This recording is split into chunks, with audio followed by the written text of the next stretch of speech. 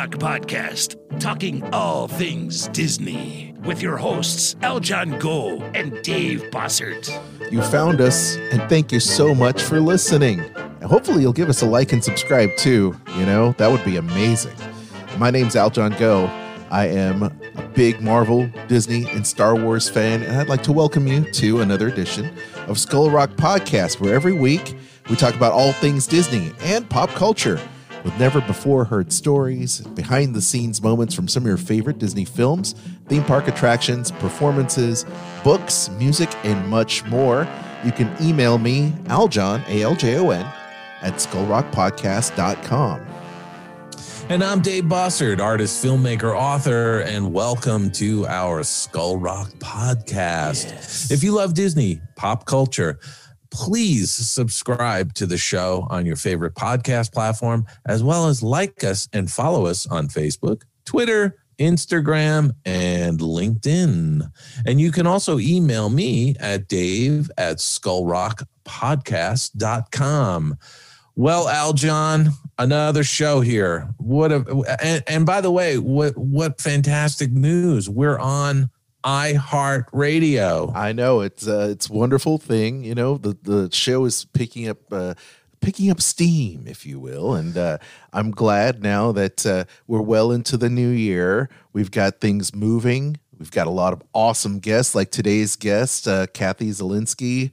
What an amazing, talented artist. She really is, and I can't wait to get to that interview. Holy mackerel. I can't wait. But iHeartRadio, what does that mean to us? We have more than 10 listeners, don't we? We have more than 10 listeners, yes. It's great when you can download the app. You can listen to us on not only, once again, you've got Anchor, you've got Spotify, Apple Podcast, you've got Google Podcast, there's so many different ways. Tune in, of course. Yeah, there's Tune In. Yeah, there's mentioned Anchor. Yeah, there's and of course now you've got us on iHeartRadio. So a lot of people listen to iHeartRadio for not only their local radio, but radio from all across the United States. Podcasts, of course, as well. And now to be part of the iHeartRadio family, that's really awesome. So definitely just give us a subscribe. Subscribe to us on those multiple podcast platforms. It's fantastic news. I hope people are enjoying our podcast, and it seems like they are. They gotta be. And we're bringing on a lot of interesting guests. We've got all kinds of folks booked out into March now, which is fantastic, and they're beating down our door, as they say. I can't wait, man. This has been such a great project, and it's become more than a project. It's been just an absolute delight. Obviously working with you, Dave, you're a lot of fun. And you too, Aljon. Come on. I think the two of us together, we really, we've got a little bit of a thing going here, don't we? Yeah, it's a great thing, and for sure. And before we get into this, why don't we talk a little bit about Skull Rock Podcast, ripped from the headlines. It's Skull Rock Podcast headline news. Dave, it's interesting. You are a binge watcher. You're a binger. And I am. I admittedly so. I binge not only on TV shows, but M&Ms occasionally. Oh my gosh. Do you know that they just opened up the M&M store? They just opened up the M&M store there in Disney World. Did you know that? No, I didn't know that. Yeah, they just opened up the M&M World, and they have a place for you to make your own. Speaking of M&Ms, and you didn't know this, unlike Van Halen, who threw out all the brown M&Ms, right? They're getting all the M&Ms there at Disney World, and you can actually make your own customized M&Ms. So, Dave, if you ever wanted to make your own, 3D Disneyland M&M, you could do that now. I'm going to look forward to doing that. Are they next to the Lego store it's somewhere. They're somewhere down there. I wasn't prepared to talk about the M&M store, but yeah, they're somewhere around there. So you could get your Lego rocket ship there from Tomorrowland that's on the cover of your book, and then you can isn't there a Mr. Potato Head store? You can build your own Mr. Potato Head. You can do that at Once Upon a Toy, I believe, there at Disney Springs. There you go. And I've got my Mr. Potato Head somewhere around here because I had to make my own customized Mr. Potato Head when that was available. That was, who wouldn't want that? I miss my old Mr. Potato Head. But into the whole binging thing, and I know that now that WandaVision's out there, you've binged a few episodes. Have you been able to catch yourself up now that there's a couple more that you need to watch? Yeah, I actually watched the WandaVision all the way through into, I think, episode 4. So they've gone completely into color. Yes, and the plot is slowly unfolding, and I've been really enjoying it. It's really well done. Oh, well, I won't spoil it for you because there's an amazing 5th episode. But apparently, Variety magazine kind of nailed it. It says how WandaVision made itself the perfect anti-binge watch, and it's working for them. And I know that you're a binge fan, but how do you feel about this serialized kind of back to basic weekly episodic storytelling that Disney Plus is doing with The Mandalorian and WandaVision? Well, like I said, I'm just banking the episodes as they come out, and then I binge watch them. Yeah. Oh, right. Well, I mean, do you feel like this is going to be something that the streaming services are going to be doing more of? For example, CBS All Access, which I guess now is Paramount Plus, but Right. They've done the same thing with some of their Star Trek outings, whether it's Picard or Lower Decks. And I feel like this is kind of a way to kind of get the audience hook, line, and sinker in terms of, continuing their subscription services. No, I definitely agree with you. I mean, I'm imagining that if they could, dropped a whole season's worth of Mandalorian or a whole season's worth of Star Trek, that there will be some people who will, subscribe to the service for a month, watch those things, and then cancel the service. So by putting out an episode a week over 10 weeks or so, you're actually hooking the person into your service. And look, I get it, and I also don't mind waiting and banking a couple of episodes before I sit down and watch something, so I can actually watch 2 or 3 episodes together. That's just the way I like to watch shows, Yeah. So, well, I don't mind the binging either. I mean, that's why when the time is right, my wife and I will get HBO and we will get Netflix, but we're choosing, Disney is supplying all kinds of great entertainment for us, especially with the kiddos running around. And, so that definitely is paying for itself, suffice it to say. But I think it's going to be interesting to see, how these efforts by the studios, as they make these decisions about streaming, is going to affect things. Because I think Netflix may have to move to that model. I feel like they could have done a little bit and sustained a little bit more buzz with Cobra Kai had they gone to a more serialized release schedule instead of the binging. But I think it also would have upset a lot of people, because people are expecting, I'm going to take this entire weekend and binge watch The Karate Kid or Cobra Kai. And what do you mean they're only releasing 1 or 2 episodes a week? yeah, no, I hear you on that. And, look, there are so many streaming services that are, coming online or have been online now for a little while. I think there's going to be a shakeout at some point in the future. Mm-hmm. There has to be, because I don't believe people are going to subscribe to, 7 or 8 different services. They're just not going to do it. Absolutely. Well, speaking of streaming, it looks like the Blade movie, and that is not streaming. This is actually planning to be released in theaters at some point. But the Marvel Studios added Watchmen writer Stacey Osei Kuffour to write the script for Mahershala Ali's solo Blade movie. And I think Ali did an amazing job playing in Luke Cage on Netflix, and to see him take on the character Blade, which is one of my favorites from Marvel, is going to be awesome. So I'm looking forward to seeing that partnership, to see what Stacey is able to contribute to this new movie. I am just looking forward to seeing movies in the movie theaters again at some point, hopefully later this year, Aljon. I hope so. And there's got to be a backlog of some big tentpole movies. I know, aside from the James Bond film, but there's a bunch of other Marvel films and other pictures that have been stockpiled for when the theaters reopen. I think it's going to be. I think the last half of this year is going to be pretty fantastic from a movie going standpoint.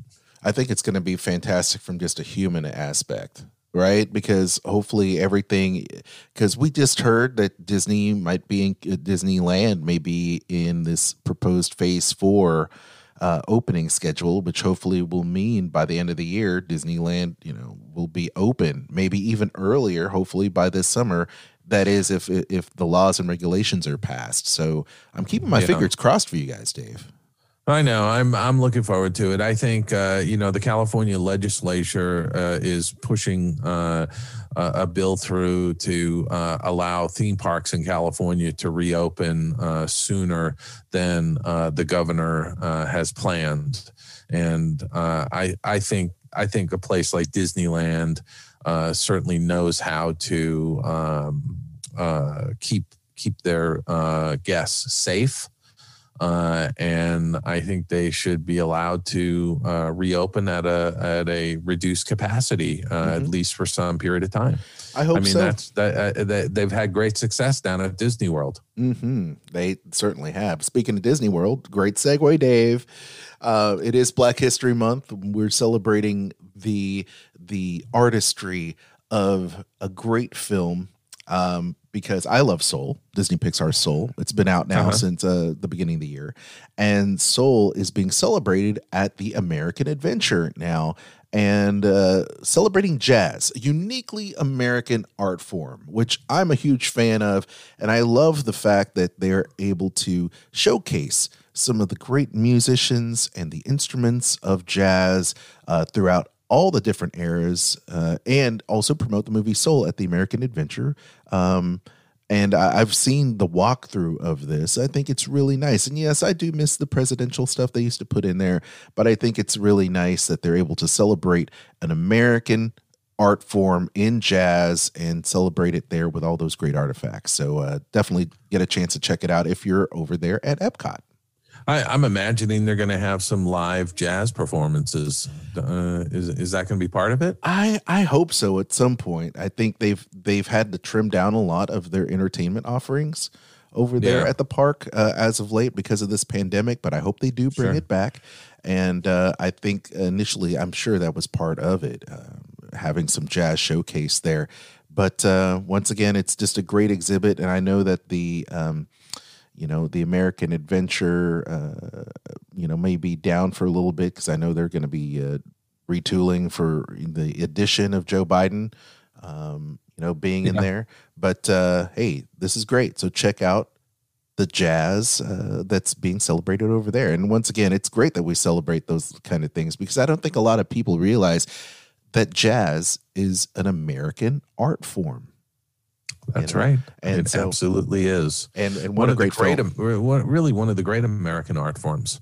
Absolutely. And so much of that, rock and roll, jazz, swing, a lot of that stuff is just uniquely American, and no one can take that away from us. That we excel in that. We talk a lot about the art of art and animation here on this show, but a lot of that too, so much groundbreaking stuff here that we did in America, but music and jazz definitely is part of that. So very proud about that. Absolutely. And if you're talking about art and the art of animation, that's talk about a great segue into our guest segment. You read my mind, Dave. Let's get into this awesome interview with Kathy Zielinski, one of your close friends. I love it. Skull Rock Podcast. Interview time. Well, Aljon, I got to tell you, we've got a fantastic guest. Her name is Kathy Zielinski. She's a supervising animator. She's been in the business for a long, long time. I've known her for years. And I want to welcome Kathy. Welcome to the show. Oh, thank you very much. Yeah. It's so great. It's so great to have you on. And I always like to ask our guests when we have them on, how did you get into the business? How did you get into animation? What was your precursor to going to CalArts? Were you always a big animation fan? Huge Disney fan. And I was always drawing Disney characters and just wanting to, or just loving those characters. And in high school, I got a chance to find out about CalArts. So there's a whole story behind that. But yeah. Yeah, we had Tony Bancroft on a few weeks ago. He said when he was in high school, he and his brother Tom used to draw cartoons all the time to get the girls. Oh. So were you drawing cartoons all the time to get the guys? Yeah, I don't think the guys paid. They were more interested in surfing than drawing Peter Pan. So, but you found out about CalArts, and was that you sort of had your heart set on I'm going to go to CalArts? Was that like the only school you applied to? Well, interesting enough, all those years of drawing Disney characters, it never occurred to me that you could do that as a career. Right. Here I am, a senior in high school, and my art teacher, James Pickard, offered an animation class. And I was actually in a different class, and I saw that he was offering that, and I said, oh my God, I have to do that. So I got in his class.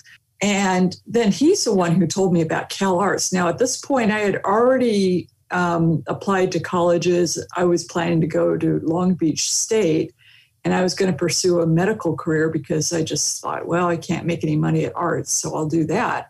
And when he told me there was an animation school, I was like, what? You can actually do that? So I found out so late, so I had to quickly throw together a portfolio, and I sent it to CalArts. So just made it like within a day or so of the deadline. Got rejected, but they said, "Can you just send us something really quick, like tomorrow? Something we need more, quick sketches." And I had no idea what that meant. So I thought, well, I'm drawing as fast as I can. Let me do some more anatomy, figure drawing as fast as I could. I had no idea what any of that meant. And then they just said, all right, yeah, you're in. So I just got in, at the very last minute. Now, who was in your class? I like to ask folks this because CalArts is always a who's who of the animation business. But who was in your class? Well, I would say the most notable was probably Peter Chung and Gary Trousdale. Okay. Then there's I'm thinking so Mike Show, Matt O'Callahan. Matt O'Callahan, yes. Yeah. O'Callahan. So you were in the class with Tony Anselmo and some of those folks. Oh no, Tony Anselmo was. Oh yeah, I guess it was my year. He's a year ahead. That's right. Yeah. So you guys were actually a year ahead of me at CalArts. Oh, okay. So you were because I came in the group. Yeah, I came in the year behind you guys. Yeah, Chris Wall and all of those folks. Yeah. Now, were there a lot of women in your class? I think it was 5 the first year. So the 5 out of the 30 that they let in for each freshman class, right? Yeah. Okay. And then as you went through CalArts, did that diminish? Yes, I think we were down to 3. Really? Jun Fujimoto was also. Oh yeah, Jun's great. Yeah. So Jun and I became really great friends. Wow. But yes, so I think there was just me, Daphne Maeda, who married Mark Dindal. Uh-huh. She was the other woman, and Sandy Borgmeyer. Oh gosh, I remember that name. Yeah. And she stuck it out. I think she only stayed 1 year because she was like, I have to work. So she got out and she got in the industry right after first year. But yeah, probably about 3 of us in the second year. Wow. And I take it though that, at CalArts, there were a lot of folks that never made it to graduation. They got plucked out for jobs. That's true. So like in my sophomore year, I was part of a very huge group of people that got plucked out of CalArts. I think there was maybe about 10 of us. And so it was kind of neat going over as a big group of people. In fact, they actually filmed us on our first few days of being there. because they were kind of doing a news item on like, the new generation of animators, although there had been already several before us coming in. But I don't know why they picked our particular group, but they actually filmed us walking around the lot, and they did some news programming on that. So it might have been because it was right after the exodus of the Don Bluth group. Yeah, I think they were maybe about a year or two before us. So that may be why. Yeah, that's interesting. So you got hired at Disney, and your first picture that you're working on is Mickey's Christmas Carol, right? Yes. But but you did training though, right? Yes. So I was training with Eric Larson for about 2 to 3 months. And that was pretty fabulous, being in the office next to him. Yeah. And working on little tests, like I animated Mr. Toad running around. And so, it was, he was totally there, the whole time. And you could just bring your test in and have him give you his advice on what you could make better. What was he like for you? Oh, such a sweet guy, real gentle, very caring. He really wanted to make you better. He was just a great mentor for sure. Yeah. Yeah. That's what we've heard from so many folks. Yeah. Very lucky to have had him. So once you went through the training program with him, what was the next step for you?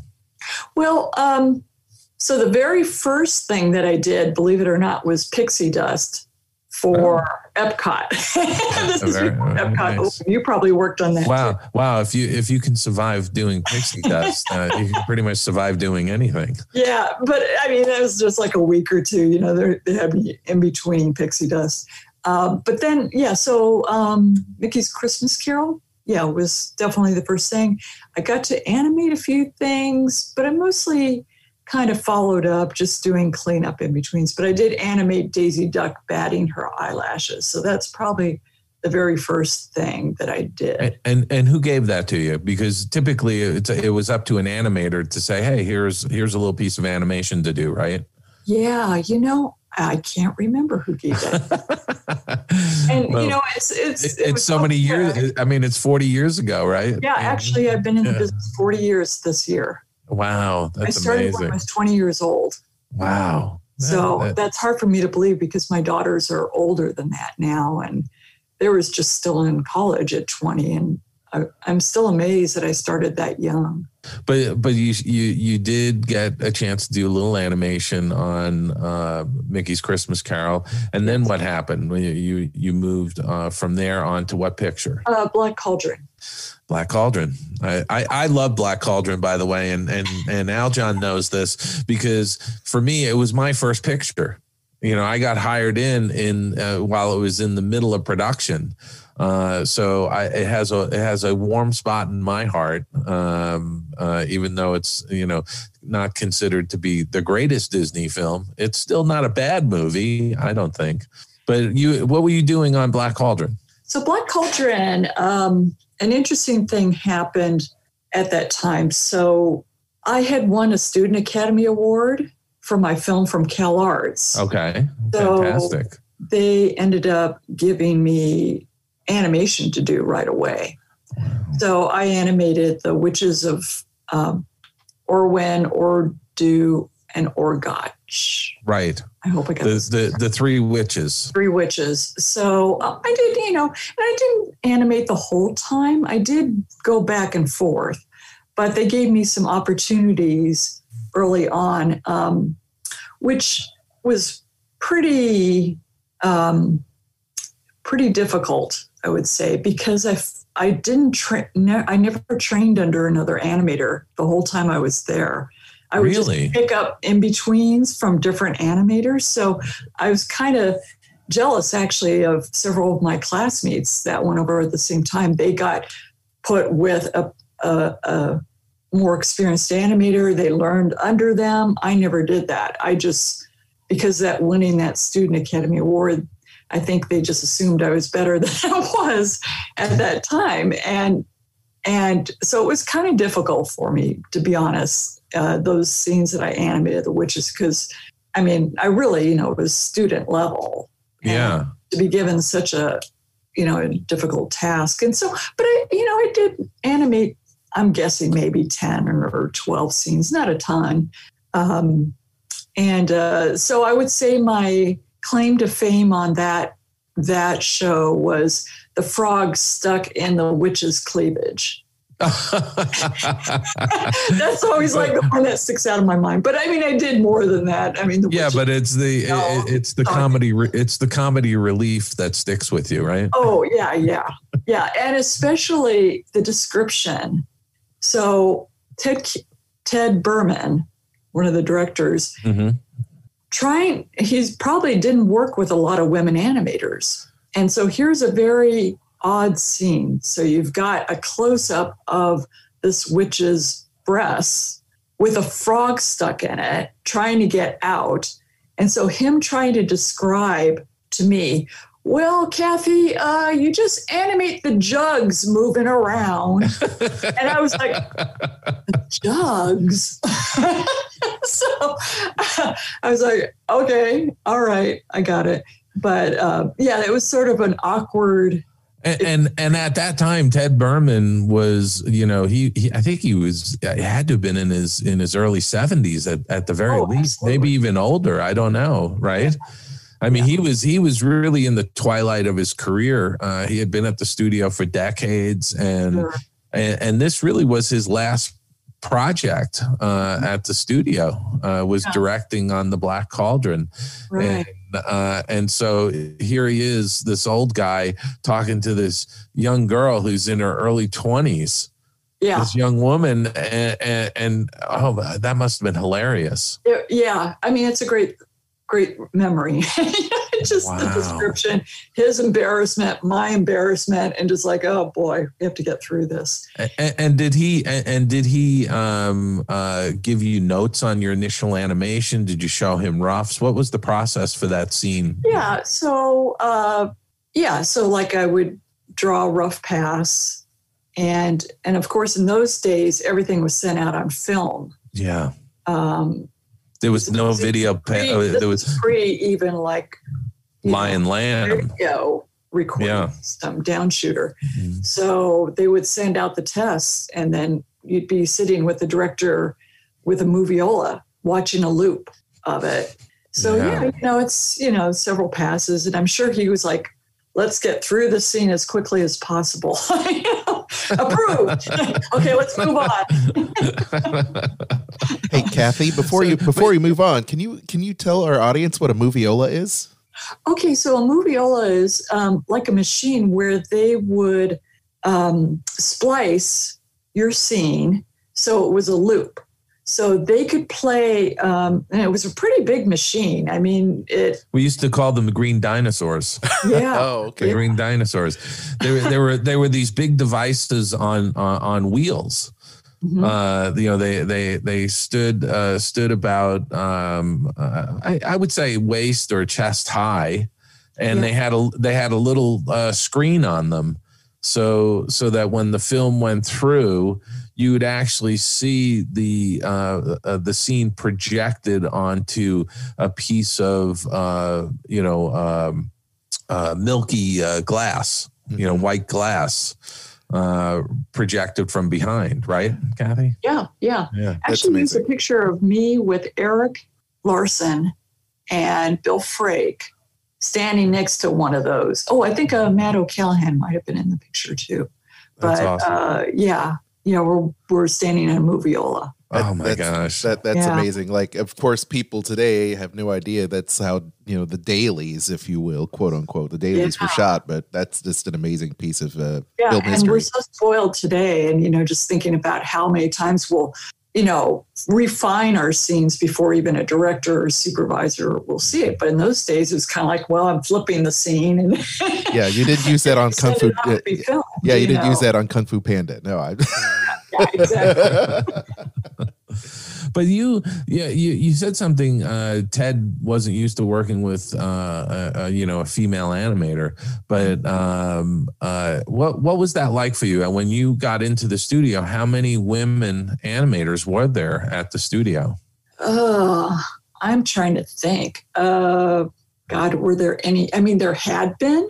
Yeah, I mean, there were. They already left. Yeah, so Heidi Goodell and people like that had left with Lorna. Lorna Cook, Lorna Pomeroy Cook, or Lorna Cook Pomeroy. Linda Miller was already gone. Yeah. So I don't think I'm. Because most of the women were either in cleanup, or there were all the women that were working in ink and paint and scene planning and final check and all of those departments. Yeah. But actual female women animators. Right. I don't think there were any at the time. You were pretty much it, I think. Yeah. Early on. Yeah, early on, probably trying to think. Well, there were a few other women though that came in with my group, but I don't recall if they, like Barbara DeRosa and right. Ford, they both started at the same time I did. Yeah. So they did bring in three of us. Barbara DeRosa, I think, was doing some animation, wasn't she? She might have gotten, maybe with her supervising director she was under the wing of. She might have gotten a scene or two, and maybe Jill too, but I'm not sure. Yeah. But so I don't know if they ever made it to the status of animator, why they were there. Yeah. Why do you think that is? I'm just curious, from your perspective, why there aren't more women animators. There are now. Sure. Today there are more, but 30, 40 years ago, there weren't as many.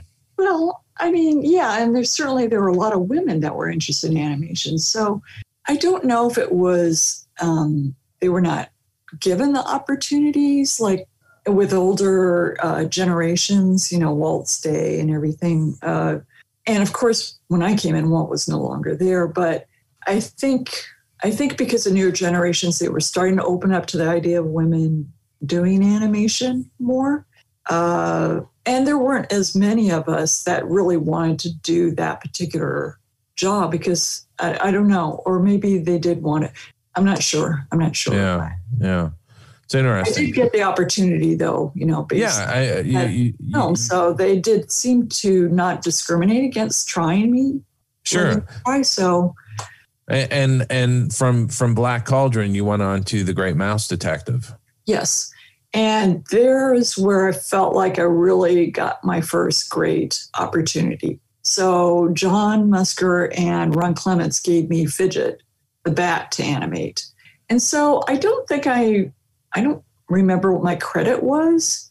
I wasn't really a supervisor, but I did almost all the key animation of him. Character animator. Character animation. Yeah. So I did quite a bit. So it was almost kind of like I was a lead animator. I'm not sure what my credit might have been, just an animator credit. But John and Ron gave me great opportunities. That was my first time working with them. And I had so much fun on that film. Yeah. And for our listeners, the film was originally titled Basil of Baker Street. Right. I still have a mug. I do. I have my coffee mug too. Yes, I do. Look at my keys. I know. Baker Street. But around that time, a film, I think from Spielberg, called Young Sherlock Holmes had come out, and it didn't do as well at the box office. Right. And so Jeffrey wanted to change the name of the film. Right. So that it wasn't overtly Sherlock Holmes related, right? And if you recall, somebody at the studio circulated a bogus memo changing the names of all of the classic Disney animated films. So yes. So they went from Basil of Baker Street to The Great Mouse Detective, and they had listed Snow White and the Seven Dwarfs would now be The Young Girl and Seven Little Men and things like that. Right. My favorite was The the Black Cauldron being changed to the Evil Bonehead. And I remember I just coincidentally happened to see Peter Schneider seeing that memo tacked up on one of the boards. Yes. And him looking at it and ripping it off of the. Yeah, he was just down. he was starting hallway. he was just starting to dip his toe into the world of Walt Disney Animation Studios and the quirkiness of the whole thing. I think my favorite on the list was the Aristocats was now going to be called the Aristocats. They never did. Oh, yeah. That is funny. Yeah. But Great Mouse Detective was an interesting film because that really was the first film that was a go under the new management regime. Jeffrey Katzenberg had come in as the head of the Walt Disney Studios, and Great Mouse Detective was the first picture under his helm. Mm-hmm. Yeah.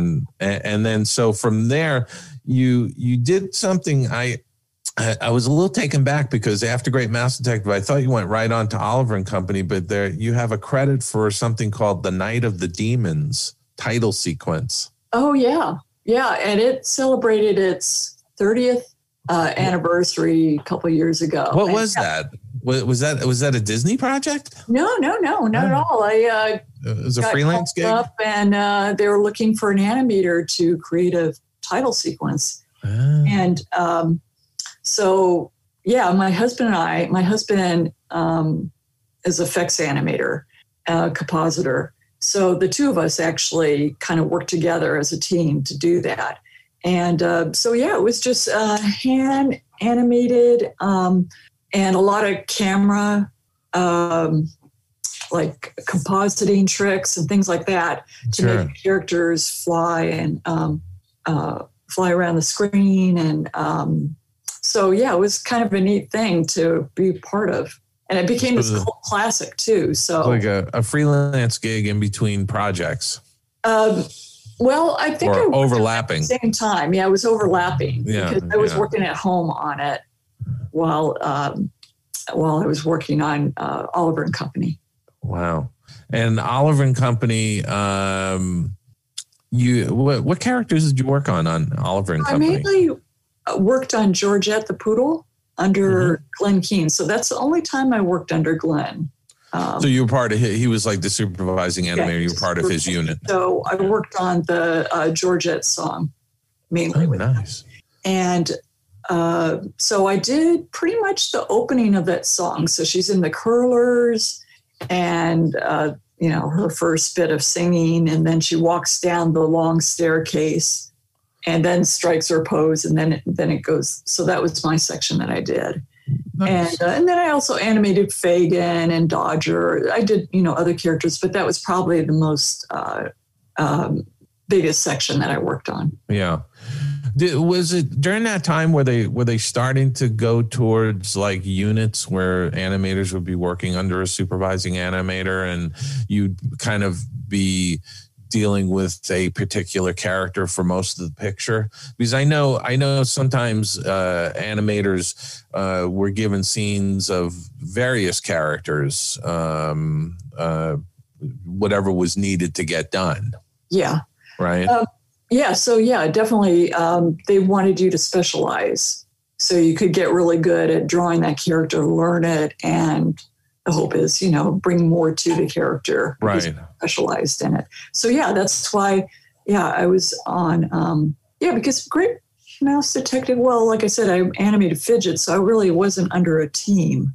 Yeah. But on that picture, so I guess, that's probably my first being under a team of animators, under a supervising animator. And then you went on you did work on Fern Gully. I did. And this is interesting. I think our listeners would be fascinated by this. Back in those days, there was tons of animation going on in Los Angeles.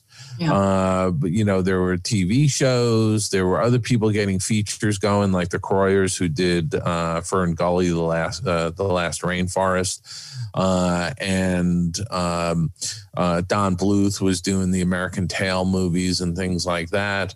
Yes. And there were also all of those cereal commercials, which I did a lot of work on over the years. Yeah. But that was sort of the just part of the business. You had a full-time gig at Disney, but you were doing freelance commercials on the weekends or working on other projects as you went along. Was that your sort of experience? Yeah, absolutely. So the Night of the Demons title sequence worked while I was working on another show. And Fern Gully? Fern Gully. No, Fern Gully actually left the studio. Oh, did you really? I didn't realize you left. I did. I left for a very brief period of time. It was after Rescuers Down Under. I completely skipped over Rescuers Down Under and Little Mermaid. Holy mackerel. I'm sitting here looking at your list of credits, and it's like I lost sight of this, but you obviously worked on The Little Mermaid, but you were a supervising animator on Rescuers Down Under. Yes. So for Frank, this frilled neck lizard. Which I absolutely love that character, Frank. Oh. In fact, I've said this before, Aljon, to other guests. I think Disney has not done enough with some of these secondary characters. Oh, right. That are in these feature films. There's some really great characters, and Frank is one of them. Frank the Lizard. He was fantastic. Oh, thanks. Yeah, he was so much fun to work on, and I liked the whole idea that he had that frill. Yeah. Neck. And it gave a lot of opportunities for business. Yeah. So, he moves his head through the chain link and gets stuck because the thing opened up like an umbrella. It showed his emotion with being sad or happy. I mean, so it gave me a lot to play with. It gave the character a lot more character. Yeah, exactly. Yeah. But yeah, he was so fun. He's such a cute little guy running around, and they're neat just to study, the real lizards and how they move around. And so, of course, adding more beyond that, an animated feel to it. Yeah. What did you do on Little Mermaid? What were you working on? On Little Mermaid, I worked under Ruben Aquino doing Ursula. Okay. So I think I only did Ursula. I did a couple scenes of Ariel when she was with Ursula, but I did the conjuring up of the at the end of the Ursula song, the conjuring up the spell, taking her voice. I did almost all of that. Wow. And then I did some other earlier scenes too. Like I think John Musker really likes the scene. Life's full of tough choices, isn't it? So he loved the way Pat Carroll had voiced that scene. Yeah. I did do some other acting scenes in there. Oh, when she turns upside down and Ariel's on the rock. And she was a great character because you could, again, there was so much to play with. Her being an octopus, and you don't have to be upright like a human. You could play with her positioning, and she'd swim around, and you didn't have to be just like a normal human character being upright all the time. She was very fluid and pliable. Yes, exactly. And I love octopuses, so it was fun to work with, and just those tentacles really added to her character and made her feel creepy, I thought. But yeah, lots of stuff. And the one scene that I'm really proud of is the transformation of Vanessa back into Ursula.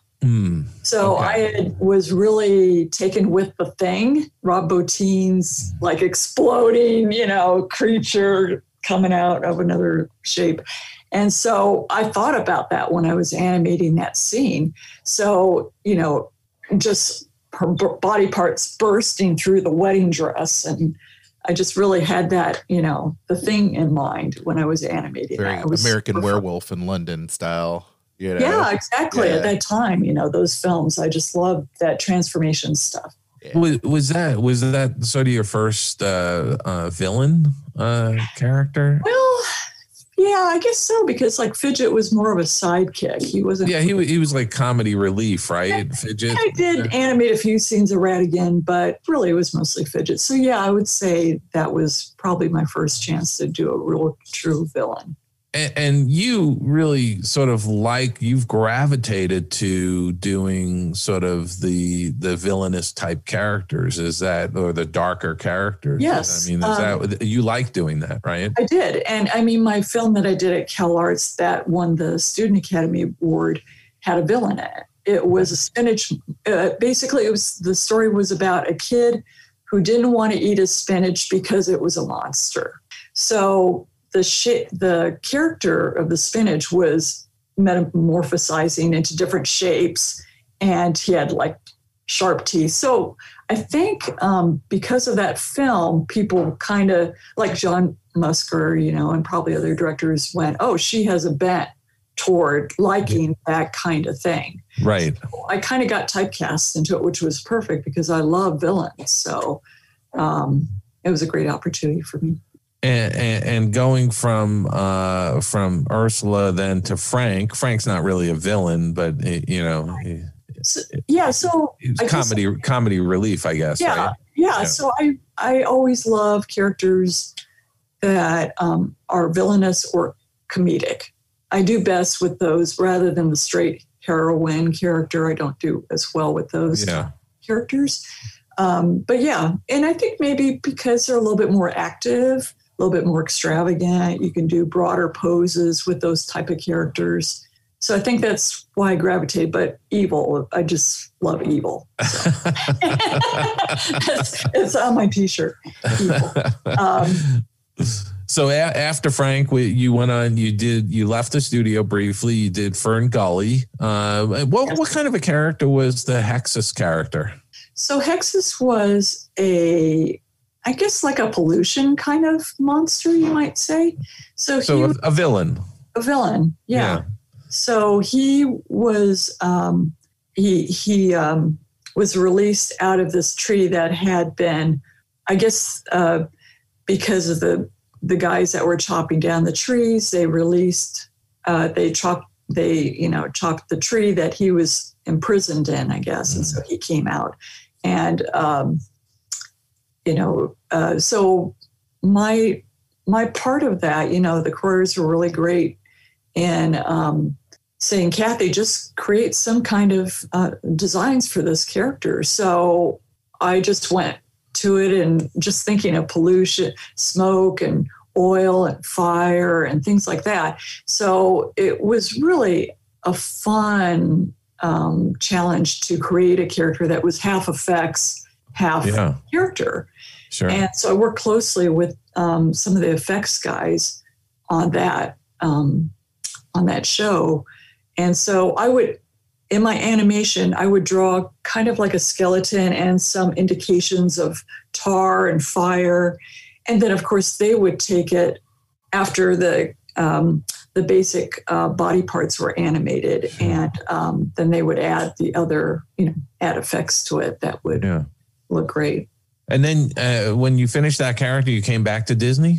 Yes. So on Aladdin, you rejoined John and Ron. Yes, exactly. So and also, just to back up a little bit, the reason why I had left is because I wanted to work on my own film, which I never finished, but it was like a puppet, a dark puppet themed film. Okay. I built all these sets and then worked on Fern Gully at the same time. So then about a year had passed, and then I rejoined, like you said, So Aladdin, and I was given the Beggar, Jafar Beggar, to do at the beginning of the film, right? Where he's coaxing Aladdin to go into the Cave of Wonders. The Cave of Wonders, yes. Exactly, yeah. Yeah, so that was great. So I did designs on him, and got to do probably most of him, especially in the Cave of Wonders sequence. I did most of the animation. And also Jafar as the snake as well, right? Correct. Yeah, so there again, I was given the opportunity to design the snake, Jafar Snake and Jafar Genie. So I designed those two. And, because there's not a ton of footage, I got a chance to animate, a lot of it. Yeah. And how did you like doing character design? I mean, was that something that you really had an affinity for, or something? I enjoy doing it. There's, it's so different from just being an animator. And plus you could put into it what kind of shapes you think would be fun to put together. So, and then of course, you know how to draw them really well if you designed it. But yeah, I thought that was really fun. And so, yeah, I've gotten a chance over the years to be a part of that. And from Aladdin, you have any sort of favorite stories about Aladdin at all? Well, I'm trying to think. Well, I mean, it was just such a fun film. Everybody was just so excited about it. But I would say, just the scenes that I got to do were really fun. And again, I got to do some fun transformation scenes. Mm-hmm. So, I got to do that one of Ursula. So I got to do the transformation of Jafar into the snake and the snake into the genie, Jafar Genie. So those were really, satisfying to, again, do something kind of creepy like that. Yeah. And then of course I was pregnant during Aladdin. And so, was that your first? I was going to say your first child. Okay. My first child. Yeah. I was pregnant during Aladdin, and it was my last day. And I was about 3 weeks before my due date, and my water broke. At the studio? At the studio. Oh, my gosh. And so, at that time we were doing 70-hour weeks. Yes. And feeding us dinner. And I had just gotten my tray of food, and I walked to my office, and boom, my water broke. Oh, my. And I was like, oh, my God. And I was so unprepared to be a mom. I hadn't done any Lamaze classes because I was working so much.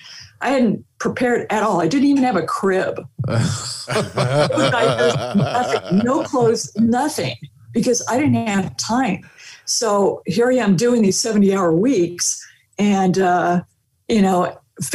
trying to finish my last scene. And I was in such denial, I didn't even leave my desk. I just went back to my desk, and people were like, aren't you supposed to go to the hospital? I'm like, no, I got to finish the scene. And so, I finished my scene, and people were really panicky. Like, you got to get out of here. You're supposed to go to the hospital. Oh my gosh. And so I didn't, Dave Pruxma then took me to home. He drove me home because I couldn't drive. I'm in labor. And then my husband took me to the hospital.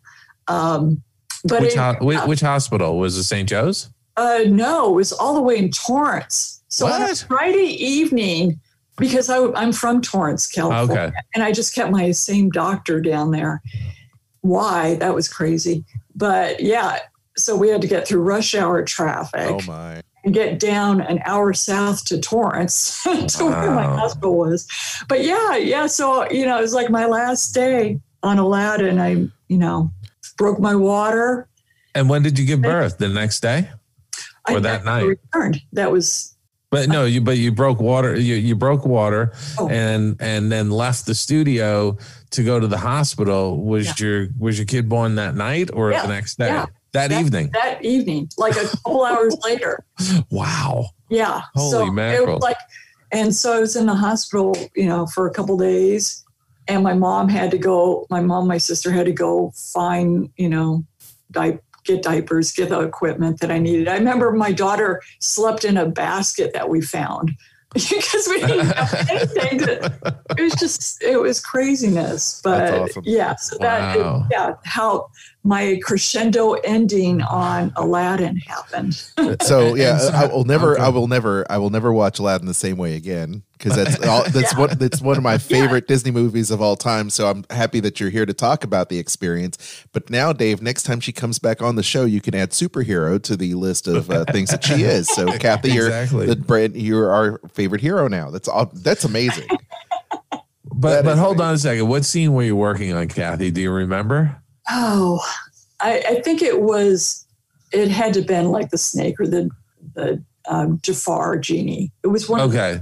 So there you go, Aljon. The next time you watch Aladdin and you see the snake or the Jafar genie, you'll be thinking now of Kathy breaking her water. Exactly. Yeah. Itty bitty living space. And that's the baby. Yeah, just like lots of emotion into those scenes, I might add. I can tell. I can imagine.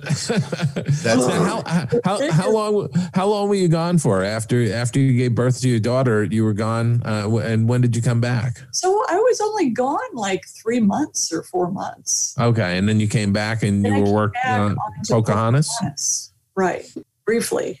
Now, were you one of the folks that was trying to avoid Lion King? Yes. Because there really was there was a lot of folks that didn't want to go on to Lion King, as I recall, because the picture was having some problems early on, like a lot of the films do. I mean, but that one in particular was having a lot of story issues. And I remember seeing the artwork for Pocahontas.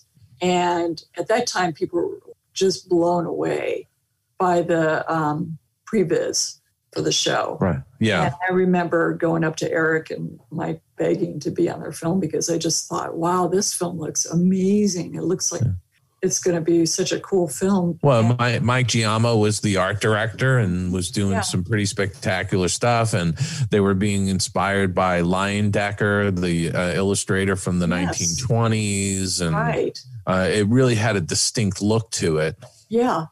And so, that was kind of the main reason why I was they offered me a great character on, I was supposed to do Rafiki originally. I stayed on Lion King, but I just thought, wow, the artwork just looks so beautiful in Pocahontas. I really wanted to go on to that. Yeah. And you did character design on that. Yeah. So, I worked on two characters that ended up getting cut out of the film. They were the fops, they called them. But because of story issues, they had too many characters that were comedy relief. And so they wanted to simplify things. So the business that was given to those characters, they kind of divvied up between Wiggums and the dog. Mm-hmm. So it was a good choice because, it was just too spread out. It needed to be simplified. But I did animate maybe about 3 or 4 scenes of them before the production came to a screeching halt, and they said, we got to fix the story. Right. Everybody, you're just on hiatus. And I remember I was just sitting in the trailer because they didn't have enough room for everybody in the building. So I was in a trailer and just waiting, not doing anything day after day. And I had seen some of the artwork for Hunchback. Mm-hmm. And of course, my evil side was like, oh man, look at that film. And I was like, and I got to talking with Gary Trousdale and I was like, hey, do you need any help on that? Because I'm just sitting in the trailer. And he was like, yeah, come on over. And so Pocahontas folks were like a little reluctant, but to let me go. But I had already been sitting around for months at that point. Right.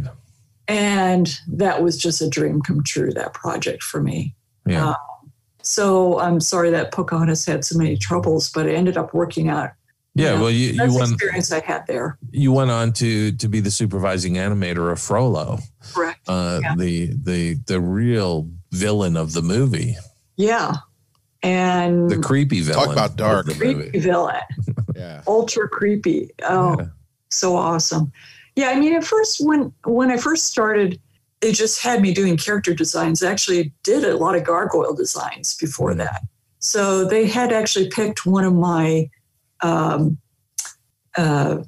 concept designs as a springboard for what ultimately became the 3 gargoyle characters. So that was kind of neat. I didn't get credit for that, but Lisa Keene had painted up the 3 of them together as, part of the VizDev thing. So that was kind of neat. I feel like, that was a little something that I added, even though I didn't work on those characters after. But then, I just started coming up with tons of designs for Frollo, because James Baxter was set to do Hunchback. So, and Kirk and Gary were so great to work with on that film. Mm-hmm. And so I did, I don't know, maybe 50 or 60 character designs, and ultimately, came up with a nice design for the face, based on, I can't remember his name, Captain Hook, the voice of Captain Hook, in Disney's Captain Hook. Anyway, it'll come to me. In the live action Captain Hook? No, Disney's Captain Hook. The Peter Pan. Yeah, Peter Pan. The Peter Pan. Okay.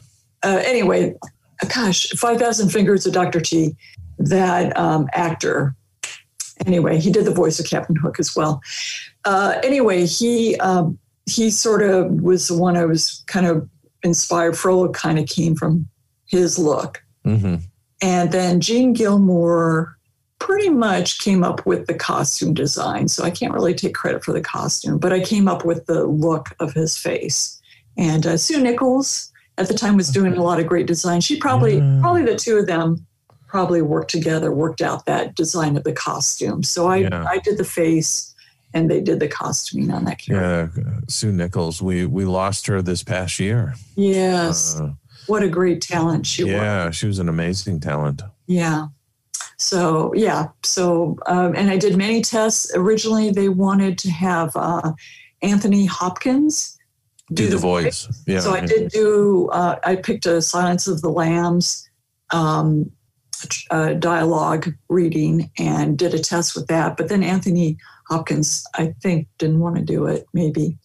And so then they found Tony Jay, and he has a great voice. So a couple tests with him. And so, then I was made the supervisor for Frollo. Were you there for a lot of the recording sessions with the actor? I was, and I got to be there during Hellfire. Really? Which was awesome. Mm. And it was so incredible to watch him sing that song. And he was kind of very intense about it. I mean, because it has such powerful singing in it. And he was pretty nervous about it. You could tell he was pretty nervous. In fact, actually, there was another voice actor who had just recorded before he went on. He asked that guy to stay. So me and that guy were sitting next to each other watching Tony Jay record that.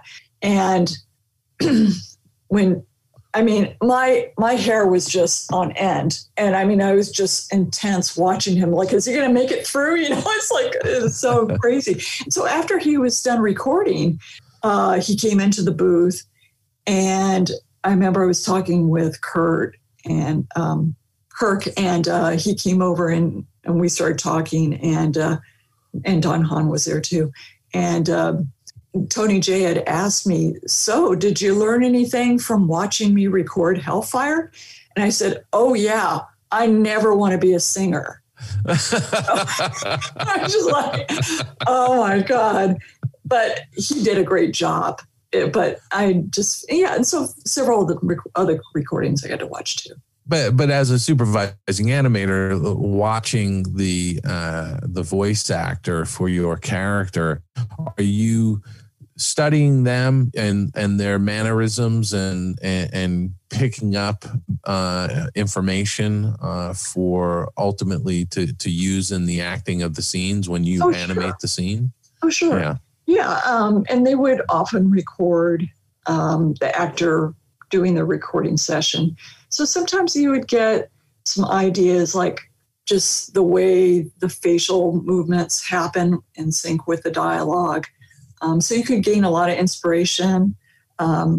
like an actor might always like raise a certain eyebrow when he or she is doing, and so you would pick up on certain mannerisms that the actor might put into it. Would you be doing sketches while you're there, or were they videotaping? They videotaped, and so you'd have that as reference, right? Yeah, because I didn't want to be distracted with drawing at the same time. I wanted to just really watch the performance and just focus on that, and then afterwards, then I could do sketches if I wanted to, watching the video recording. Yeah.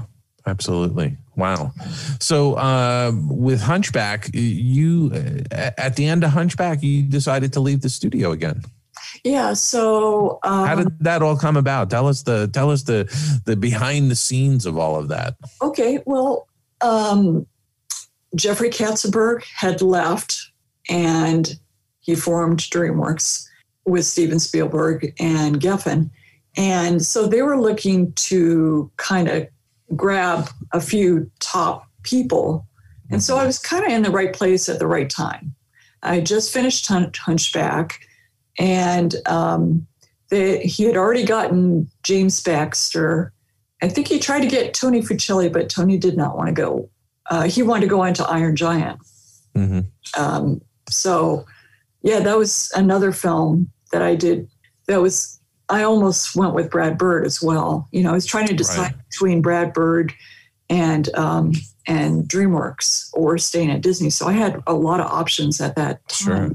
And so Tony decided to go with Iron Giant. So Jeffrey was still looking for another person. So then he started asking me if I wanted to go to DreamWorks. So basically he made me an offer I couldn't refuse. And I just thought, which is what Jeffrey did during that period. Jeffrey made a lot of offers that people could not refuse. Yeah, and it was a really great offer, and so it was hard leaving Disney, because it's like I had been there for a long time at that point. Sure, like 15 years or something, and so, but I just thought, I should take the money because it may not be here. But Disney made a good offer too, but Jeffries was he beat it. So that's why I ended up going to DreamWorks. And you stayed there for quite a while. I was at DreamWorks for about 17 years. Yeah. Wow. Yeah. So, and, worked on all their 2D films. And 3D films. And then a lot of their 3D ended up with The Croods was the last film I worked on for them. Which Chris Saunders was one of the directors on, am I correct? Right. Yeah. Was he the only director, or was no, Dean Dubois. It was both. It was Dean and Chris, right? That directed that. Okay. Yeah. Yeah. And they had gone through several sets of directors on that film. I'm sorry. I'm thinking of, never mind, different film. But yeah, it's, so yeah. Those two worked on that film for the director. And how was your experience at DreamWorks compared to working at Disney? Not as satisfying. Why? Because, the 2D films were not the kind of films that I liked making. They were more realistic. Jeffrey wanted it real. So for the 2D period, there was no Ursula type characters or, broad villains. So for me, I did okay. I liked Spirit. I enjoyed that because I did like drawing horses, but I didn't really have fun, to be honest, on the rest of the 2D films. I just, it was okay. It was a learning experience. I would say the thing that I did get out of that whole experience is there was just some amazing artists that work there. And so I learned a lot. My drawing skills really improved working under those kind of conditions. Yeah. But, because the cartoony factor was left out of the 2D part of it. Yeah. Oh, and that was basically the Prince of Egypt and Road to El Dorado. And Road to El Dorado, I was a supervisor on that one. Sekil Khan. But the story, again, they had a lot of trouble with story over at DreamWorks. It was no different than at Disney. You go through sets of directors. You would go through many different versions of the script. So yeah, very much the same. El Dorado had a lot of problems, and so that was kind of a difficult film to get through because of that. Yeah, story changing all the time. Which is really sort of the the process at the beginning of doing an animated film. It seems like any of the animated films that we've been involved with always had some kind of story issues early on. Yeah, and it took a bit to iron those things out, and even went into production while they had story issues, and like what happened on Pocahontas, and you get sort of sitting in your office twiddling your thumbs waiting for them to work out those problems so the work can start flowing through the pipeline. Right. There were very few films that I worked on there that kind of went smoothly. Over the Hedge was my favorite film I worked on the whole time I was there. I mean, it's a fun film, but the directors were great. The crew was, it's basically the same crew, but it felt like there just was this, I don't know, lighter atmosphere during that film. I got to do a lot of great animation on that one in particular. So that was probably my favorite 3D film that I worked on the whole time I was there. Well, was it because it was coming off the success of Madagascar? Could be. That they I think, felt like they were sort of starting to hit a stride, maybe. Yeah, could be. And Madagascar, I remember I got to work on that doing 2D drawings, which was kind of fun because early on, I think that was the first that was so extreme in terms of their characters' design, because Shrek was still kind of realistic characters. So they actually had me working on the film for about 2 or 3 months. I was so I didn't design the characters, but what I did was take the character design and I did tons of poses and character moments between poses and also I did a lot of work drawing what all the mouth shapes would look like and extreme mouth shapes, because they were worried, like, how is this going to translate to computer animation? Because we need our modelers and our riggers to be able to do more extreme movements than Shrek.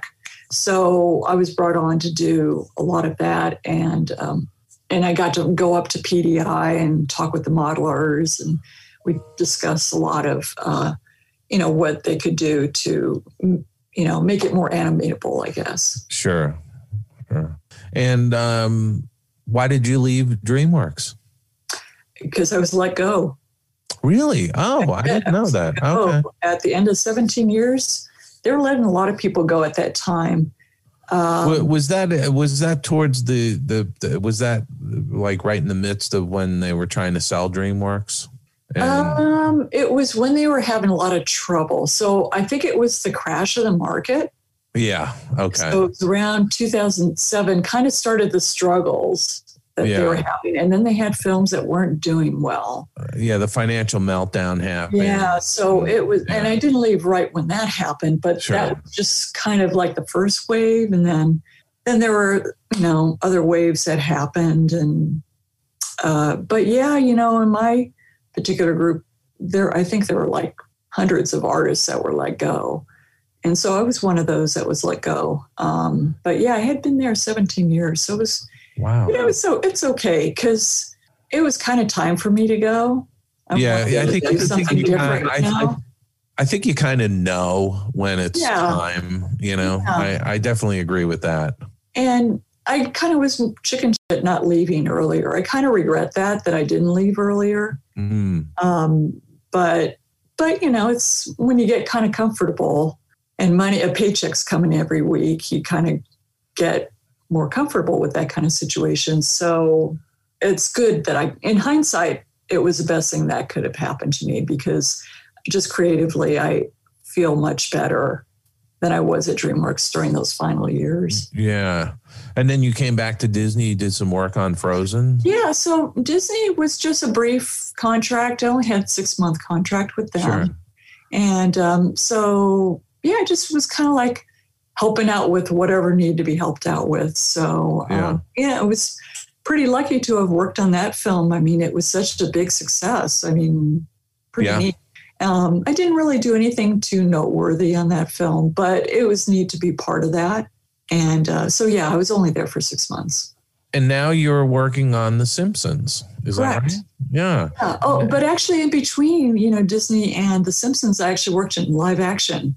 Oh, okay. I worked on The Flash and Legends of Tomorrow and Supergirl. Great shows. So shows. some of the DC characters. I did. Yeah. That was quite an experience. Now so those are live action shows, but they're using CG animation mixed in with it, right? When the characters are doing something crazy, right? Yeah. So I worked at a company called Encore, and I worked there for about two years, so 2 seasons worth. How was that going into TV? I mean, that's a different world, isn't it? Such a mind-blowing experience because it was so different, and having to deal with, it's like as an animator, you're used to getting a scene length. And so you would have to put animation before the scene was going to actually start and animation after. But so they could have wiggle room. So that was always frustrating. Like, why do I have to animate the stuff before? But they needed the wiggle room in the editing. Sure. And then TV is, oh my God, it just wouldn't make sense a lot of times. Like the business that you had to do as an animator between what the actor would do, like let's say a character, don't want to say specifically who, but like a character flying down, landing, right? The actor would have the arms in the wrong position. Wouldn't land right because they're not really landing. They're on a rope being lowered. Right. Yeah. So you would get that and go, God, this is totally wrong. And you would have to match CG going into live action reference that just didn't make sense. Or there were cuts where there's not enough time to do this action. Well, you got to do it. Okay. It's like, a crash happening and the character's supposed to get from A to B in a certain, oh my God, there were so many things that I was like, wow. But I did have other great moments too, though. Gorilla Grodd was really awesome. I got to do a lot of acting moments with him. That's awesome. In the Flash television show. It was great. It was very seamless. Oh yeah, I watched all that stuff too. We talk about Marvel a lot on our podcast, but I do watch the DC stuff. So awesome work. Aljon, The Flash was that was a DC show that was on Netflix, wasn't it, for a while? Oh, it's on. Yeah, it still does Netflix. Legends of Tomorrow, same thing, and Supergirl. But the one thing about Grodd that you did, which was great, is the fact that there's a lot of humanity in that character, which was, because we remember that from the Super Friends versus the Super Friends TV show. Because I watched a lot of that stuff, and the villain was great. How do you bring this, Silverback to life in this way? And you did a fine job. Yeah. A lot of fun. So, and the thing that's crazy, of course, going into television after being at years with features and realizing you have to animate with a rig that's not ready to be animated. So they'd say, don't animate the arms just yet. It's like, you have a week to animate these scenes and the rig is not ready. And then you'd have things breaking and then you'd have to, redo some stuff, once, okay, we got the rig working and I love the team that I worked with, the other animators and the riggers and the effects guys, all such great people. I had so much fun over there. And I learned a lot, and it was really neat to just be part of a live action end of the business. And that was your first time, really, wasn't it? Being part of it was a live action. How to match move, the CG model on top of the live. So it was a crazy experience, and then also I am not a terribly technical person. So going from features where they have a whole, army of technicians to help you if you have a problem to, hey, just figure it out. It's like, Right. wait, this is broken, or wait, how do I'm doing jobs that I don't normally do. And Right. then I started off in a force in 3D Studio Max, which I had never worked in. I was a Right. Maya person. Sure. So I had that ramping up to do. And, so it really used more brain power than I had in years to work on it. I think my head grew a little bit bigger, was connecting the synapses a little bit more on that. So, yeah. So you did all that before you went to work on The Simpsons. And how's it been working on The Simpsons? Simpsons, I've had so much fun. So much fun. I never thought I would do hand-drawn animation again. And how did you like that? I mean, obviously you were doing a lot of CG films at DreamWorks. You were doing the CG work on The Flash and those kinds of things. But now you're back to doing 2D. Was that sort of like riding a bike? You just got right back into it? Yeah, it was. Yeah, it totally was. I mean, it was a little bit different because now I'm not drawing on paper, but yeah, you're drawing on a Cintiq, right? On a Cintiq. But you're still doing, quote, 2D drawings, but it's on a Cintiq. Yeah. So, because it had been 15 years since I had done hand-drawn animation. And, Simpsons, they have a very specific style. Mm-hmm. So I would say, that is the hurdle to get over because they're very particular and they've developed, even you could look at some model sheets and know, there's already improvements from, what you see, the How to Draw Simpsons book. And they've gone through a great deal of that. But, and there are, certain rules that you can't do that you would do in feature animation. Characters look only good from a 3/4 angle. So it's sometimes challenging that you got to avoid that front view, when you're moving characters. Yeah. So there's a lot of rules, but the show's so funny. I mean, I just laugh. I mean, the writing is so brilliant on it, and the fact that what is it? Are they in season 31? 32. I'm working on season 32. 32 now. And at season 28. So wow, like 4 years now. Holy mackerel! Yeah, one of the longest running shows in television history for primetime. Yeah. It's amazing. So it was kind of neat to have been there when they made their, longest show, running show in history. Yeah, it was like 500 episodes, something like that.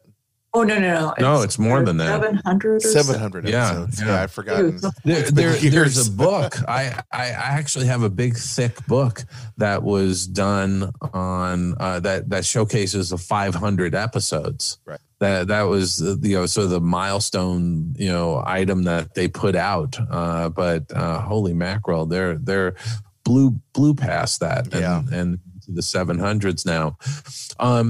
Do you do animation on the show? Are you posing it? I know a lot of these shows are done overseas. I don't know if Rough Draft is still involved with The Simpsons as an overseas studio. Is it?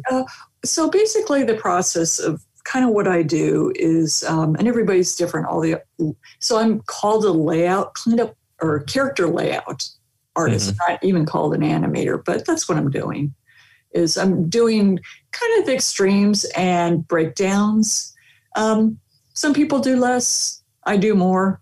But so basically I do all meme posing and breakdowns to, make it make sense. I do not do mouth shape dialogue, which that is the one thing that I do miss because I always enjoy doing the facial expressions. Mm-hmm. So I can do some facial expressions with the eyes, but the mouths I'm supposed to leave off. I mean, I draw just a shape. I'm not allowed to do that. That's another person's job. So I do miss that part of it because that's when you're animating, that's the feel you're giving the character. So a lot of times I draw it in and then I have to erase it and then put there's block in mouth because I have to feel it as I'm animating it. Yeah. But I've gotten such great fun scenes to do. And, I do the best I can. I don't have a lot of expectations because of the process it has to go through after I'm done with my job. But I have a lot of fun doing what I'm doing. Well, I was going to say, I think the show has gotten so much more refined, because if you look at those early couple of seasons right after the Tracy Ullman show, where it became its own half-hour show. Right. You look at those early episodes and where it is now, it's so much more refined. Oh, they do such challenging episodes for a television show. They go beyond. I think they're the only studio really around that really cares about putting more into it than, because I guess a lot of other studios or shows that are similar, where they are seen, their character layout artists do what they typically used to do, just a couple poses and send it to Korea, and then they do the animation there. But we don't do that. We do a lot more right than the other shows. Sure. So it's kind of a garbage in, garbage out. If you don't do enough, right. What you get back is not that great. But you get the talking heads. Yeah. This and that pose, because over there, they're, I'm sure, under the gun to do a lot of work in an amazing amount of time. But yeah, so it's an interesting process where I animate digitally. They send the file over to Korea. They actually print out the digital work that I do onto paper. Mm-hmm. And then they redraw the keys, and they in between it all on paper, and then scan it back into the computer, and then paint it in there, and then send it back. So it's all digital ink and paint now. Yeah, exactly. Yeah. Which makes it a lot easier for them to do corrections and adjustments back here. Yes, in every the take. States. Send it back. That's fantastic. Yeah. Wow. So like right now, what's the future for you? You're going to continue working on The Simpsons? Well, I do occasionally, let me see. Well, I've been in the business for 40 years, so I assume within a few years I might retire. But I say retire, but it'll probably be retire enough so I can go biking a lot, cycling a lot, and then pick up jobs here and there. Again, it's like recently I got a chance to work on Umbrella Academy. Oh, yeah. Season 2. I had a little animated sequence I did in that film, and it was a character called Mr. Briefcase. So it was pretty neat to do that piece of animation, and it was supposed to look like 1950s animation. So is that UPA? Go to the lobby. That UPA kind of UPA kind of stuff. Yeah. So that was a neat project because I did the animation. I trained my 2 daughters to do cleanup. And then my husband did all the compositing and any effects that need to be done. So we were a family unit. That's fantastic. An animated thing. So so that was great to be part of a big show, the Umbrella Academy. And then I worked with Brenda Chapman on Come Away. Oh. A show that she just had was released streaming because of the pandemic. That was released later last year. So I got to do some 2D animation for that of these characters that are etched into a tabletop. Wow. So that was pretty neat. So occasionally I do work on little projects like that. So that's awesome. It gives you a little bit of variety. Yeah. So the future for me is, for right now, I'm just working on The Simpsons, but you're continuing to work. You enjoy it. Continuing to work and, working on different projects. I do a lot of my own projects. So I'm hoping in the future I want to do more of my own projects, of course, and art and seeing the world, cycling and all that kind of. Yeah. Let me ask you one last question here. What advice would you give to a young woman who wants to get into the business? Well, I would say talent is the thing you got to work the hardest at, because there are a lot more opportunities for women, but what it really comes down to is your work. If you are the best, you're going to be picked up. You're going to be wanted. People will want to work with you. Have a good work ethic. I suppose networking is a very, very important thing of it. Sure. And I mean, I know there's, the stigma of like there's an all boys club. I think that's changing a lot. I never personally felt that I was discriminated in that way. So I feel very lucky, especially given, my working in earlier 40 years of the business. So I think there's more opportunities for women. So the thing is that just think of being the best you can. And, and of course, networking is important. So that's what I would say. And at the end of the day, in animation, it really is all about talent. It is. And I like to believe that, today, that's what people are only looking at. They want the talent and they don't care where that's coming from. Whereas maybe 40 or 50 years ago, there might have been that sort of, boys club kind of atmosphere where when a woman was injected into that, there was a sense of tone it down, or you got to be careful what you say, or those kinds of things, right? I mean, yes. To some degree, but the business has really evolved over the last 40 years. Sure. I mean, even at The Simpsons, we've got a couple female directors now. Right. Which they only had, I believe, only ever had male directors in the 32 years until recently. Yeah. Recently. Yeah. So which is great. Yeah. No, it's awesome. So I think there are a lot more opportunities for women. And yeah, you just got to be the best artist you can. You present yourself well. You're a team player, and working hard is the key. You got to be a really talented person to make it, Yeah. Well, Kathy, thank you so much for being on our show. We really appreciate you coming on to the Skull Rock podcast. Oh, yeah. I had a great time.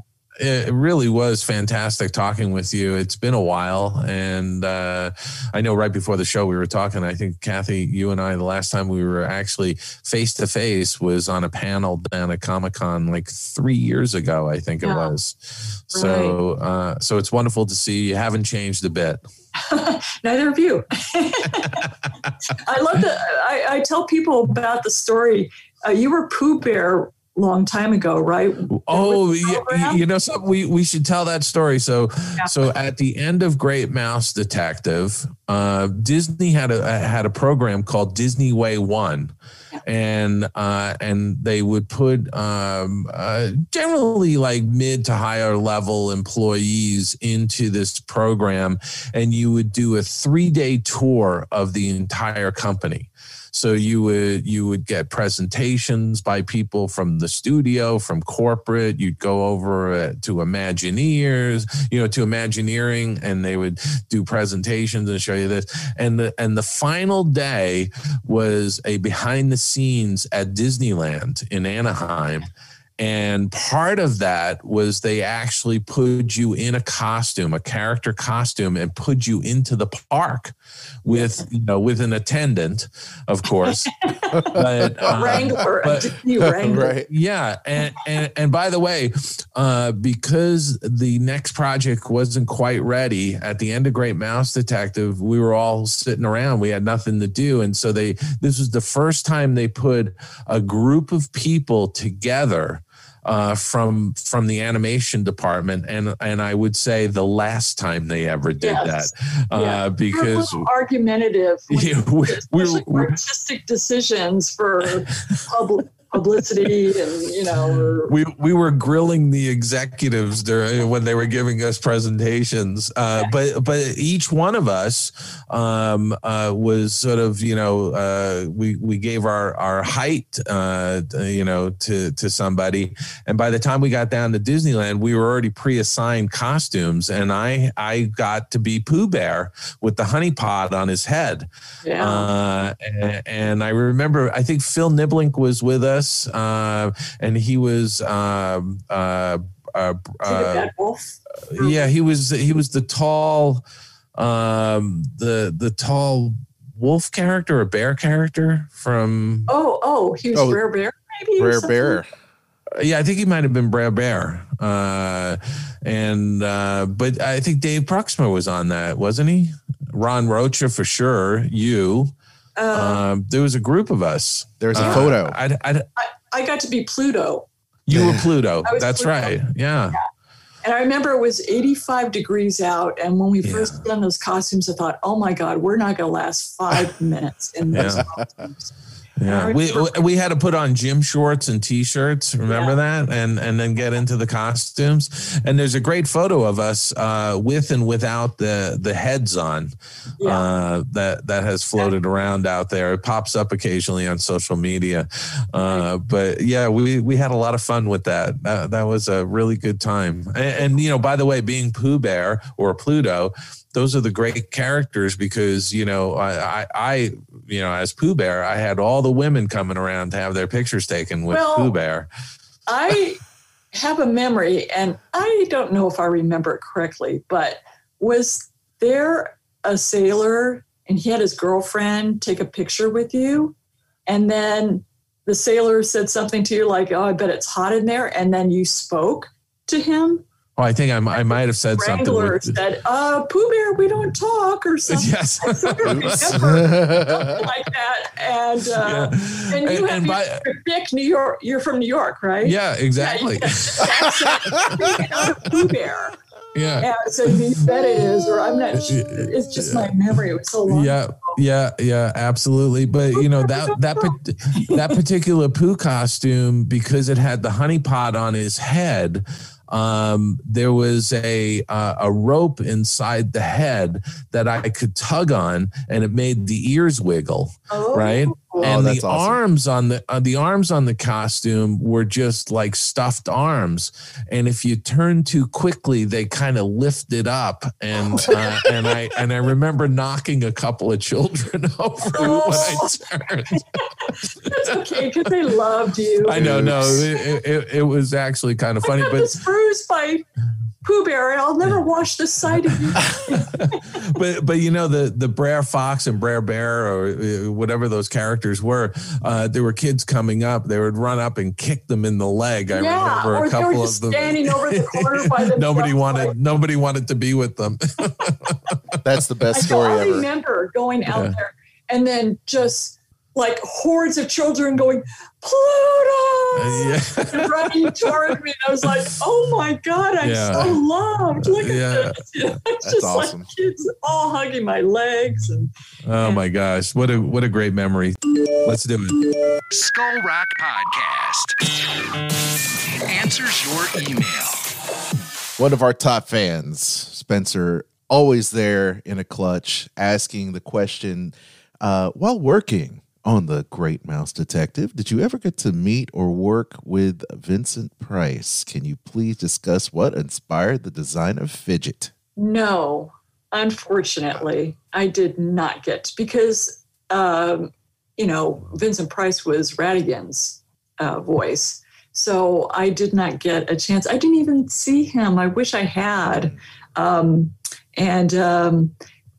I did not do the design of Fidget. I just animated him. So gotcha. That was the other person. Oh yeah, he's just such a fan, like many of us are. So that's great. It's a great question. Yeah, I don't know who. I wish I knew who had designed Fidget, but I just took his design. I probably modified it a little bit for animation, but did not do the original design.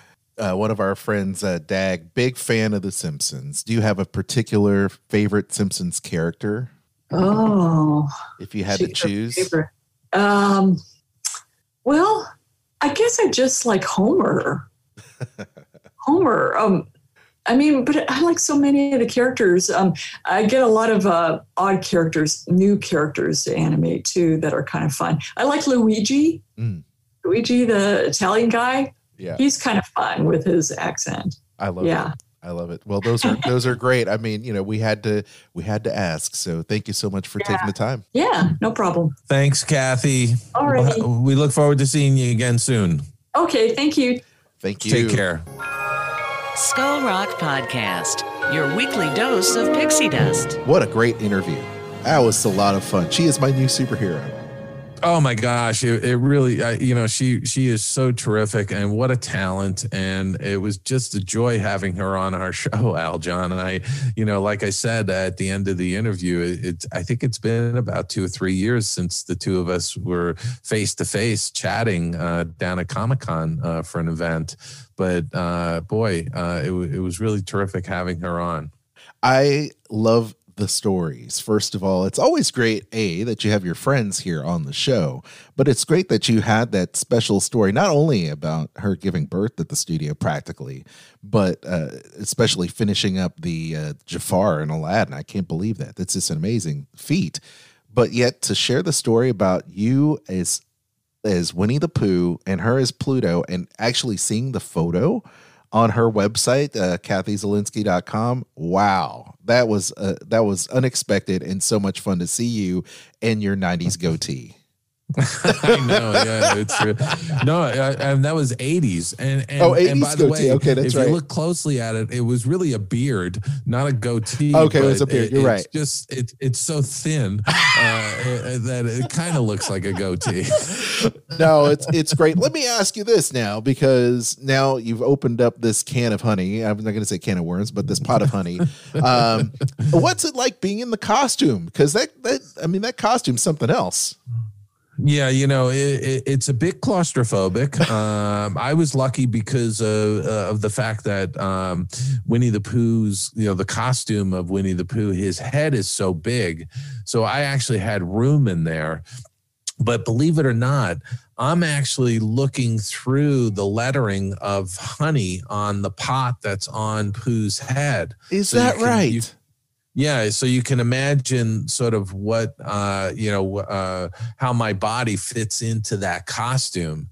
So Pooh's head, the top of his head's kind of coming off of my shoulders, if you will. That's hilarious. And, but look, I think it was a great experience, especially, for the group of us that did that. We were all fairly young, we were in our 20s. And it gives you a different perspective on the joy that these characters bring to the guests that go to the parks. I love that.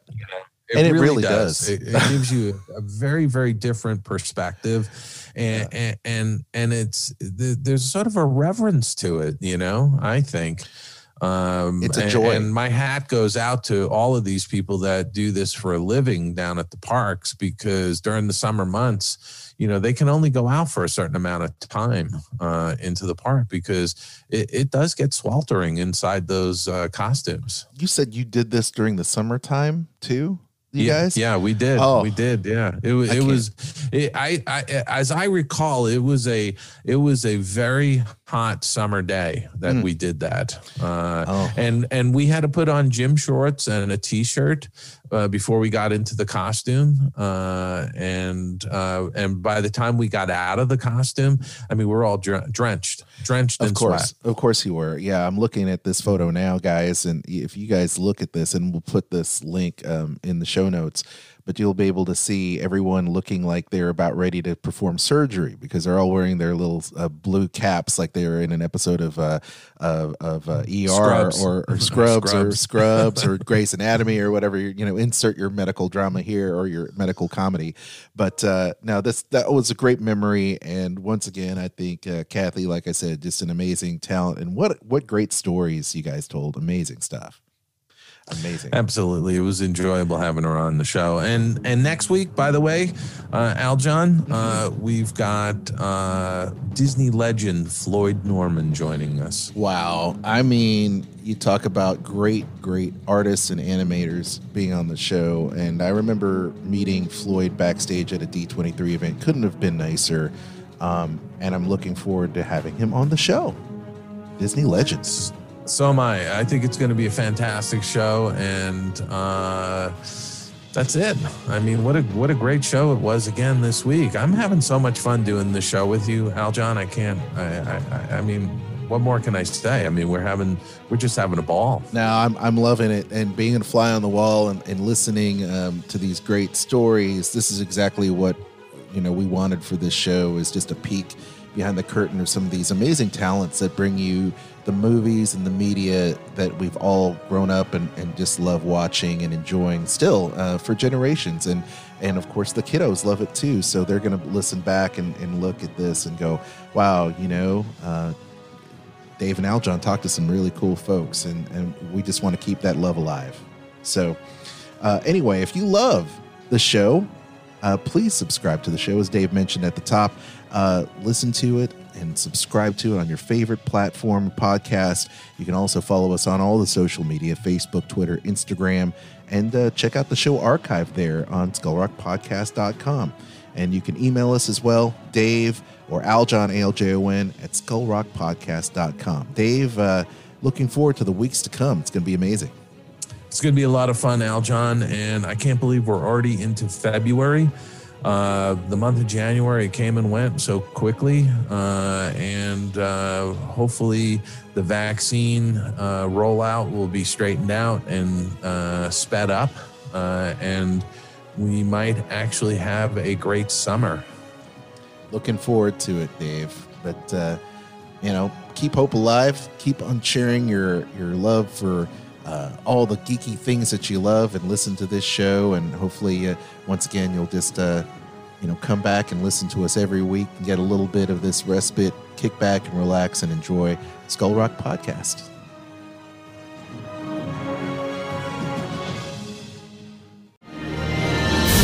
I'm Aljon Go, co-host of the Disney List podcast, as heard on Sorcerer Radio, as well as Skull Rock Podcast, here with my wife, Kristen. Hello. Hello. You are an earmarked agent who books Disney travel and vacations for people all the time. Give our listeners a reason why they'd want to give you a call instead of just booking a trip by themselves. Well, I can do all of the legwork for them. I have expertise. I've been to the Disney parks well over 100 times, so they've got that knowledge at their hand, as well as it saves them time and money. Where can people get in touch with you so that they can book their next Disney cruise, Disney park trip, Adventures by Disney? They can contact me at themeparksandcruises@gmail.com.